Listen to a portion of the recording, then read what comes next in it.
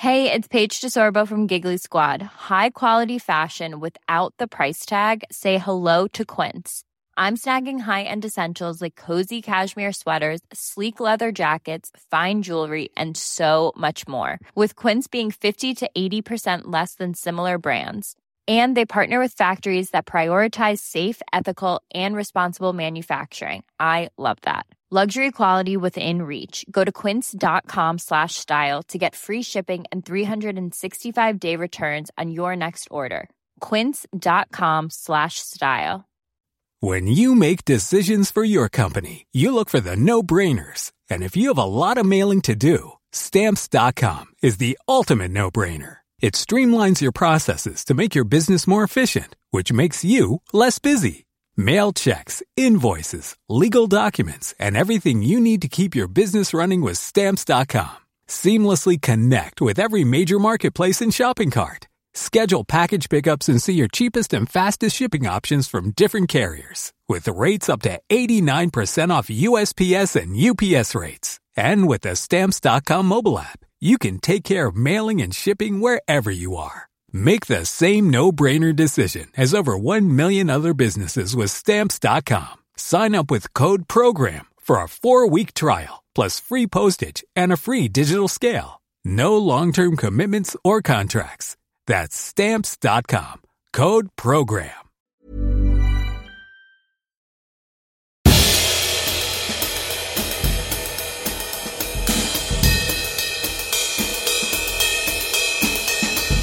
This is Histories of the Unexpected. He's the famous historical adventurer Dr. Sam Willis. And he's Professor Extraordinaire of Early Modern British History at Plymouth University. He is Professor James Daybell. And we are your hosts for Histories of the Unexpected. Each week we discuss a surprising subject oozing with unexpected historical significance. And this week it's zombies. Which, interestingly, is all about the history of burning books. It's about controlling what people think. It's turning people into mindless zombies. Well, it's similar for me, but slightly different. For me, it's about the absolute control of will, and therefore it's about the history of slavery. Oh, and violence in cricket matches. If you like what you hear, please leave us a review on iTunes, subscribe to the podcast, and tell all of your friends. We're on Twitter. You can follow me at Dr. Sam Willis. And you can follow me at James Daybell. We are proud to be part of the excellent History Hit network, home of Dan Snow's History Hit and other great shows coming soon. And you can find out more about what we've got planned in the forthcoming months, show notes, video clips, photos of everything we discuss, and much, much more at historyhit.com/unexpected. Ladies and gentlemen, welcome to episode 20 of Histories of the Unexpected, where we will be audio Googling through history, exploring the history of things that you didn't even know had a significant story to tell, like the knife, fireworks, or the medal. The fireworks, there's something that we should do for bonfire night. That's a cracking idea, yeah. Excellent. And we'll be following the links in our minds as we come across them, explaining how simply everything has a history, and crucially, how those histories link together in unexpected ways. Who knew, for example, Sam, that the history of the bridle is in fact all about the history of patriarchy or misogyny? No. It's the scold's bridle. It's a sort of metal helmet that a woman might have been forced to wear with a plate in her mouth to stop her speaking. Yeah. Utter misogynistic, violent kind of contraption.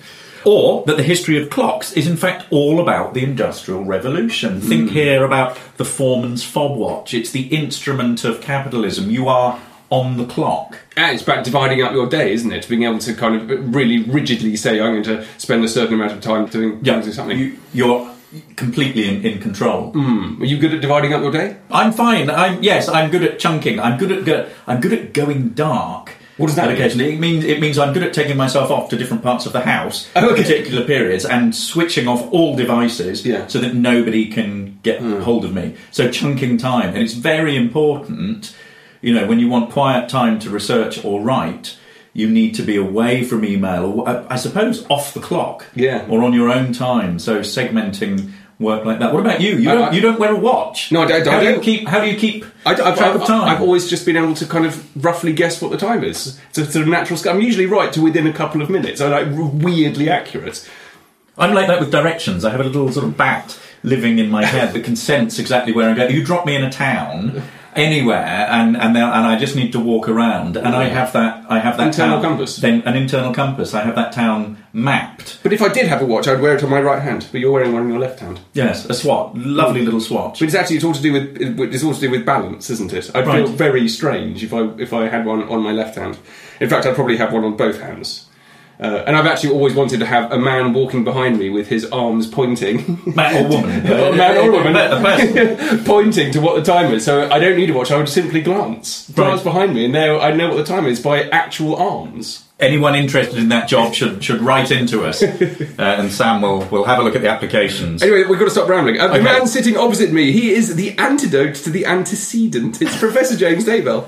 And keeping with this alliterative form of introduction, the man sitting opposite me is the assassin in the archives. It is the very wonderful Dr. Sam Willis. I do lurk in archives. I think that's good. You'll see me lurking behind shelves. Together, we will be piloting you on this uncharted and frankly highly dangerous flight into the past. Each week, one of us takes the lead, and this week it's my turn. What have you got for me? I've been wanting to do this for absolutely ages. It's zombies.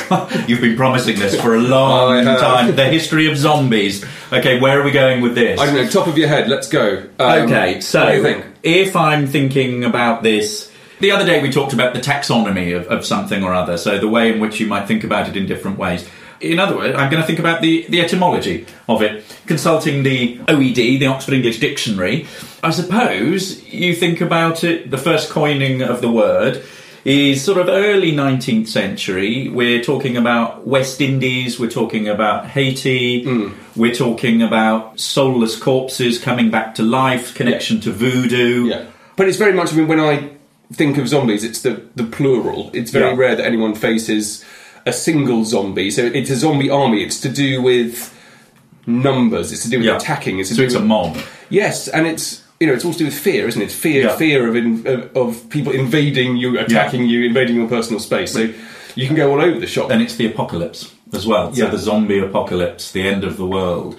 But it's also, if we think about it as a metaphor, by the early 20th century, it refers to a sort of a mindless person, so somebody who's dull, apathetic, slow-witted. I was on the BBC News website the other day, and there was a reference to research that had been done about professional zombies. Pro-zombies, and it's basically a study about the workplace, and basically whether people were zombies in the workplace, so whether they were unthinking, whether they have this kind of mundane, routine job that doesn't allow them to think at all. And they referred to it as bore-out, as the equivalent of burnout. So burnout, you work so hard that you're exhausted, you can't go on. But this is literally you are bored to death. Okay. Well, we've got the zombie as a metaphor, haven't we? Yeah. So I think that's the point there. You can look at that and the history of that as a metaphor. And it's a cocktail. The zombie cocktail. Is it? That it's so alcoholic. Yeah. It's a long drink full of sort of all sorts of things, rum, liqueur, fruit juice, and renders you like a zombie. I see what you mean. It's the kind of thing my sister would have drunk as an undergraduate at university. Well, while I was doing a bit of research into this, I put something out on Twitter, and it was linked to a new series I'm doing on the history of weapons, and I wanted to know what the best weapon is for killing zombies. And you wouldn't believe how many people replied to me telling me that the answer is, of course, a cricket bat. And not Simon Pegg, Shaun of the Dead. So well, here we are. Here is Simon wielding a much battered, very old cricket bat. And bloodied cricket bat. I mean, that's got to be a 1920s bat. Goodness me, that looks a serious zombie-killing piece of kit. It is very effective. Anyway, the thing that struck me immediately about this, where you could go with an unexpected link, is, of course, the very important question of the history of violence in cricket. Because, essentially, the cricket bat is a weapon. And there was a real problem in early cricket, so, sort of 1730s, 1740s, around that period, of matches descending into violence. And violence was endemic in society at the time, and it really kind of spilled out in cricket matches. There were lots of wonderful descriptions of matches having to end because of bloodied heads. Really. I went to the kind of school where people used cricket bats in that very way. But before we go into all of these other fascinating areas, I think I wanted to start by looking at zombies as an actual thing, the history of zombies. And believe it or not, there is one. There's an absolutely fascinating one. There are a couple of descriptions of people who thought that they saw zombies. Right. And it's in Haiti, which is where this kind of voodoo culture, which leads to this idea of bringing people back to life, enslaving them against their will, comes from. It's very specifically Haiti, and that matters because as an island, it was subject to, very famously, a very successful, massive slave rebellion in the 1790s. Then, after a significant war against the French, who actually owned the island beforehand, it becomes an independent Black Republic in 1804. Yeah.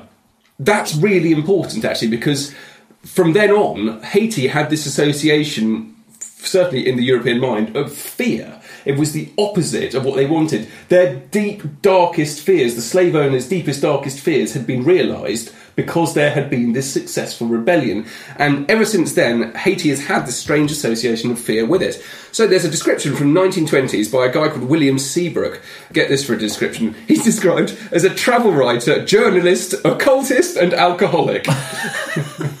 Somebody you wouldn't want to go travelling with. No, you can think that his diary's got to be trustworthy. He is walking around Haiti, goes to a sugar plantation, and then sees this. He then describes it. He's there at night, and he sees people working in the fields at night. They were plodding like brutes, like automatons. The eyes were the worst. They were, in truth, like the eyes of a dead man, not blind, but staring, unfocused, unseeing. And then he panics, doesn't know what to do at all. And then he goes on to say that these people were nothing but poor, ordinary, demented human beings, idiots, forced to toil in the fields. So his initial reaction is actually, here are zombies, here are monsters. Then he goes, actually, no, they're obviously just slaves working in the field. So you wonder how much he was hallucinating from his booze. But the point is there is a very clear link already with the zombies and with slavery. Yeah. And essentially what these people are doing, their own will, their own freedom has been removed. They are working, they are operating to the will of others. And it's even, we said, the kind of curious shuffling gait of the zombie can actually be do with chains. Right. So it's so you're manacled, and which forces you in a particular to walk in a particular way. There have been more modern day sightings as well, haven't there? Yes, there's another one by a novelist, Zora Neale Hurston, who also went to Haiti, and she writes this absolutely extraordinary. I had the rare opportunity to see and touch an authentic case. I listened to the broken noises in its throat, and then I did what no one else has ever done. I photographed it. And, oh my gosh. And amazing, the photograph survives. Gosh, what date is there? Oh my word. So, 1936, this photograph was taken. Now, this is Felicia Felix Mentor, an extraordinary name for a Haitian woman. Took the photograph. Now, what surprised everyone is that this poor lady, so she's unwell, diseased. Yeah. She's got particular trouble with her eyes. Yeah. Her eyelashes have fallen out. She can't open her eyes. So there's this kind of association with vision being a problem.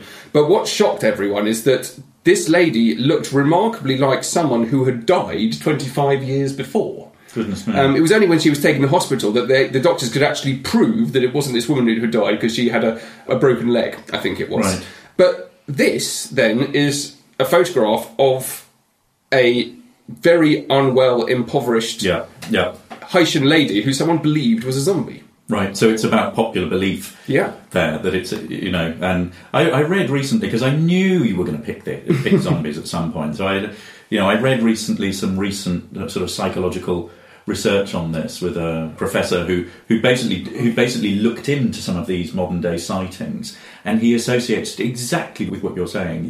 We're looking at people who are on the margins of society. They are either the ill or the insane, which in anthropological terms is very similar to witchcraft belief. Okay. The kinds of people who in sort of pre-modern society were accused of witchcraft, were often those on the very sort of margins of society, but nonetheless there is this popular belief that it was real. Absolutely fascinating. I mean, I think one of the other ways to going back to Simon Pegg and Shaun of the Dead. Yeah. When we think about zombies, it's the modern day representation of the zombie in movies. Yeah. When you go to from 50s B movies, Night of the Living Dead, and Romero's classic, and all of those others. I've watched none of them because I'm far too scared to watch. I would have nightmares for years if ever I watched it. Well, that raises the very important question of the history of terror in terms of books and films. Yes. And people enjoying being scared. Yes. So, I mean, that sells. It works very well. Yes. Some people love it. I hate being scared. I hate being scared. I would much prefer to read P.G. Wodehouse and be sort of, lulled into a sort of comfortable 1920s idyll. But what a lot of these films are getting at is that they are a critique on modern-day society. Yes. So it's about modern-day capitalism, modern-day consumerism, that people are, in a sense, mindless, that they are slaves to the machine. Mm. And I think that's another way that we can go with thinking about zombies. And I was struck... There's never been a faster or easier way to start your weight loss journey than with PlushCare. PlushCare accepts most insurance plans and gives you online access to board-certified physicians who can prescribe FDA-approved weight loss medications like Wegovy and Zepbound for those who qualify. Take charge of your health and speak with a board-certified physician about a weight loss plan that's right for you. Get started today at plushcare.com/weight-loss. That's plushcare.com/weight-loss. plushcare.com/weight-loss. Hey, it's Paige DeSorbo from Giggly Squad. High quality fashion without the price tag. Say hello to Quince. I'm snagging high-end essentials like cozy cashmere sweaters, sleek leather jackets, fine jewelry, and so much more. With Quince being 50 to 80% less than similar brands. And they partner with factories that prioritize safe, ethical, and responsible manufacturing. I love that. Luxury quality within reach. Go to quince.com/style to get free shipping and 365-day returns on your next order. Quince.com/style.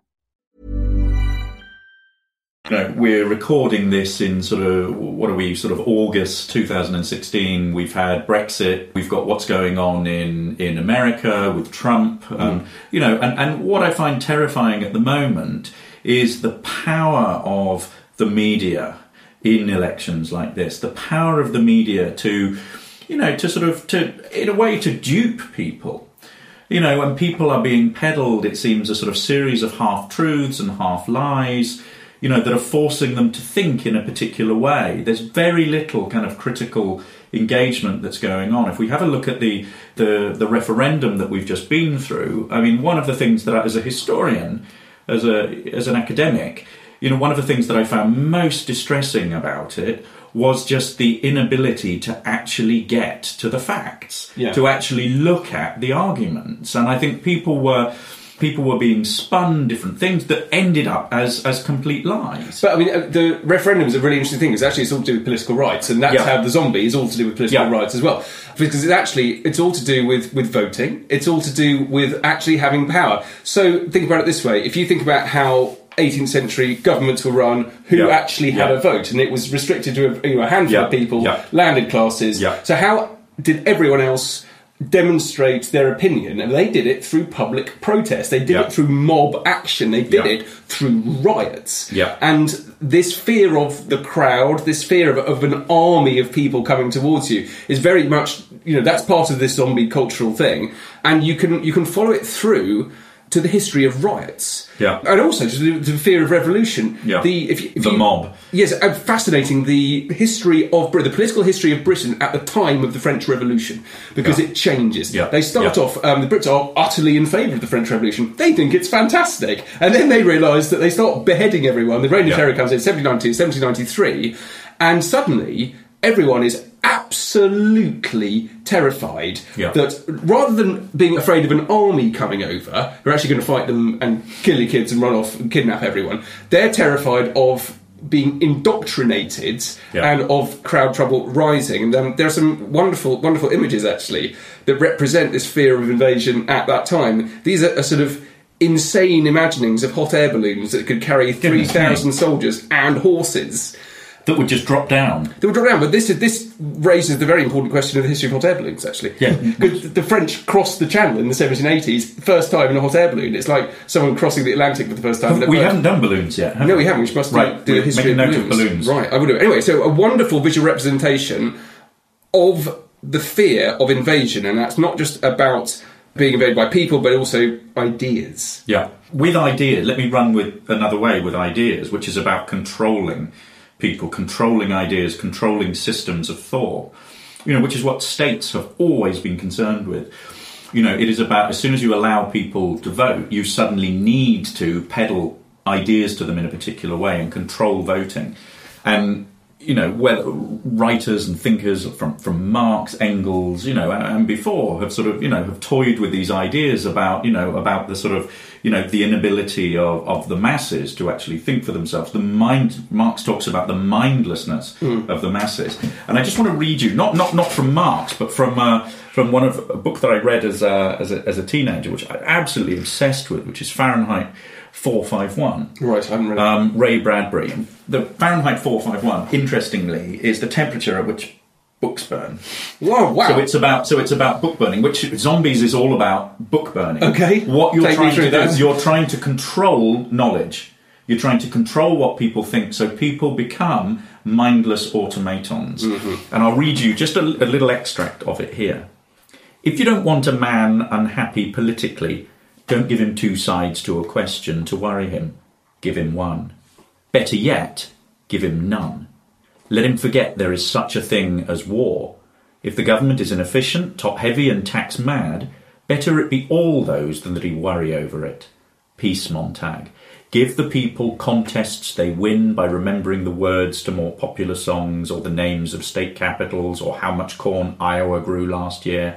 Cram them full of non-combustible data. Chock them so damned full of facts they feel stuffed, but absolutely brilliant with information. I mean, that's like, facts in history. History is not about facts. History is about, it's a critical mode of thought. Then they'll feel they're thinking. They'll get a sense of motion without moving, and they'll be happy because facts of that sort don't change. So they remove all the books. They control what people can do. They then sort of bombard them with various types of information, and you can see this happening today. It's about indoctrination, education. Yeah. I mean, and we're now. One of the things that I worry. It's the opposite of people thinking for themselves, isn't exactly. it? I mean, someone else is doing the thinking for you. They are bending these people to their will. Yeah, and one of the things I worry about history, not being a subject that you take until 16, is that history as a subject, which I've been passionate about all my life, as I know you have. It is such an important subject as social individuals living in a democratic society to be able to think in that way. We're living in a very sort of disposable culture, where people are, have the attention span of gnats. We're all sort of wired into this sort of multimedia, tablet, iPad, Android, sort of, we've got phones, we've got laptops, we've got tablets, all sorts of information is being bombarding us all the time, and we're just not able to process it. We are, we're afraid of our own zombification? I think in a sense, this is where a lot of the zombie films of today are going. Yeah. People are being unable to think for themselves. Just would go back to this idea of crowd action as well. One of the best examples of this was the Gordon riots in London in the 1780s. And the Gordon riots is all to do with giving political rights to Catholics. So what's more frightening than an army of the dead? And to Protestants, it's an army of Catholics. Yeah, the 1780s, absolutely terrified. And not only were there massive riots all over London, actually George III had to bring in the army in to control the riots, but they, rather like the French storming the Bastille, they took down Newgate Prison. So not only is it the mob rising up, they're releasing all of the people who are in prison. So that again it's a bit like the slave rebellion I was talking about at Haiti in the 1790s. Yeah. This is everyone's worst, darkest fear. It's the mob with criminals which have been released from the prison. Then the prison's open, they've got nowhere to put them anymore. Yeah. So everything's broken. And so what I want to do now is, how do you deal with that? So let's go back to Shaun of the Dead and his cricket bat. What was the 18th century solution to this? You can't kill them all with cricket bats. What do you do? Well, there are some wonderful death sentences which survive from the Gordon riots in particular. Now, this one's really, really interesting. I'm commanded to, a couple of these documents here, I'm commanded to signify to you the King's pleasure that the execution of the sentence of death passed upon Benjamin Bowsey, now prisoner in the jail of Newgate, be respited till Thursday the 27th. So we've got death sentences, and then we've got this really interesting stay of execution. Then we find out why a little bit later on. And what they do is they actually commute the death sentence. They change the death sentence. Here we are. So April 1781, John Glover, Benjamin Bowsey and a number of other prisoners awaiting execution all received royal pardons. But there was a sting in the tail because they get sent to serve as soldiers on the African coast. Right. So this is 1781, and that essentially is another death sentence. Yeah. Because of the problems with disease. But what we think, actually, is that these particular prisoners who have been released, given a stay of execution, are black. Right. Which means they are more likely to survive service on the African coast than your white soldier from Devon who hasn't ever come across a malarial fly before. Yeah. There's also a connection between zombies and soldiers. You know, in Canadian military slang during the Second World War, really, a zombie is a conscript who's been conscripted for home defence. That's fascinating. Yeah. I want to go another way with zombies, okay, which is about the apocalypse, which we've talked about. So, you know, one of the things, if we follow the sort of thread through these films, a lot of it is associated with the end of the world and the apocalypse, the second coming. And this is something that across history has, you know, from the ancient world through to the modern, has troubled various societies, various groups, and we've got various movements and peoples and nonconformist sects that have been obsessed with the end of the world, with the apocalypse, and this comes out of, you know, the interpretation of the Book of Revelation, the last book in the New Testament, the revelation that John receives of the ultimate victory of good over evil, so the end of the sort of the world as we know it and the start of a new world. And I'll just read you an extract of this, which I think is wonderful because it's got the sort of the living dead in this. And this is from Revelation chapter 20, verses 2 to 8. And he laid hold on the dragon, that old serpent, which is the devil, and Satan, and bound him 1,000 years, and cast him into the bottomless pit, and shut him up, and set a seal upon him, that he should deceive the nations no more, till the 1,000 years should be fulfilled, and after that he must be loosed a little season. Judgment was given unto them, and I saw the souls of them that were beheaded for the witness of Jesus and for the word of God, and which had not worshipped the beast, neither his image, neither had received his mark upon their foreheads or in their hands, and they lived and reigned with Christ 1,000 years. But the rest of the dead lived not again until the 1,000 years were finished. This is the first resurrection. So this is all about, I mean, where this takes off and where I'm most familiar with this is in the 17th century with millenarian thought. You know, we've got some sort of uber-religious nonconformist groups, such as the Fifth Monarchists, who see the kind of the end of the sort of sinful world that they're living in, the second coming of Christ, who sets up a new nation with the elect. And you can see this. There's a wonderful speech by Oliver Cromwell. Okay. One of his speeches where he Cromwell and zombies. Where he refers to this. Cromwell is related to zombies.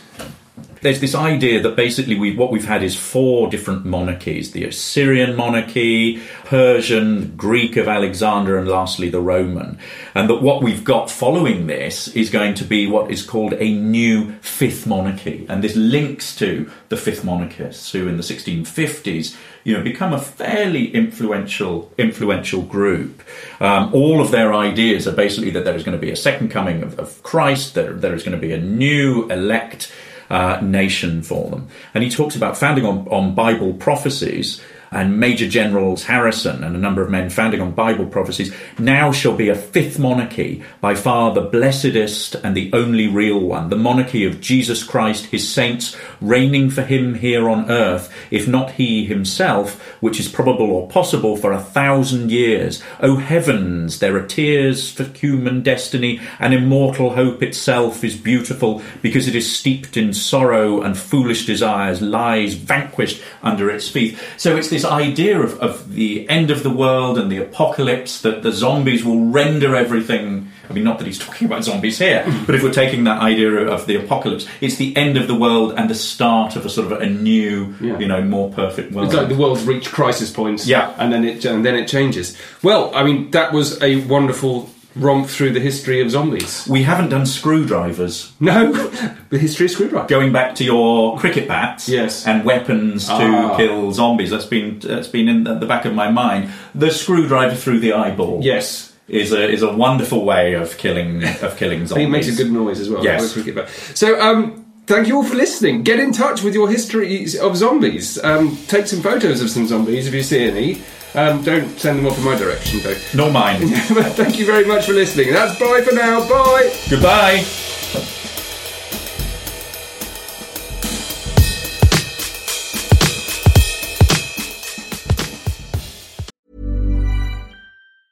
Planning for your next trip? Elevate your travel style with Quince. Quince has all the jet-setting essentials you'll want for your next getaway, like European linen, premium luggage options, buttery soft Italian leather bags, and so much more. And is all priced at 50 to 80% less than similar brands. Plus, Quince only works with factories that use safe and ethical manufacturing practices. Pack your bags with high-quality essentials you'll be wearing for vacations to come with Quince. Go to quince.com/pack for free shipping and 365-day returns. When you make decisions for your company, you look for the no-brainers. And if you have a lot of mailing to do, Stamps.com is the ultimate no-brainer. It streamlines your processes to make your business more efficient, which makes you less busy. Mail checks, invoices, legal documents, and everything you need to keep your business running with Stamps.com. Seamlessly connect with every major marketplace and shopping cart. Schedule package pickups and see your cheapest and fastest shipping options from different carriers, with rates up to 89% off USPS and UPS rates. And with the Stamps.com mobile app, you can take care of mailing and shipping wherever you are. Make the same no-brainer decision as over 1 million other businesses with Stamps.com. Sign up with code PROGRAM for a 4-week trial, plus free postage and a free digital scale. No long-term commitments or contracts. That's Stamps.com. Code PROGRAM.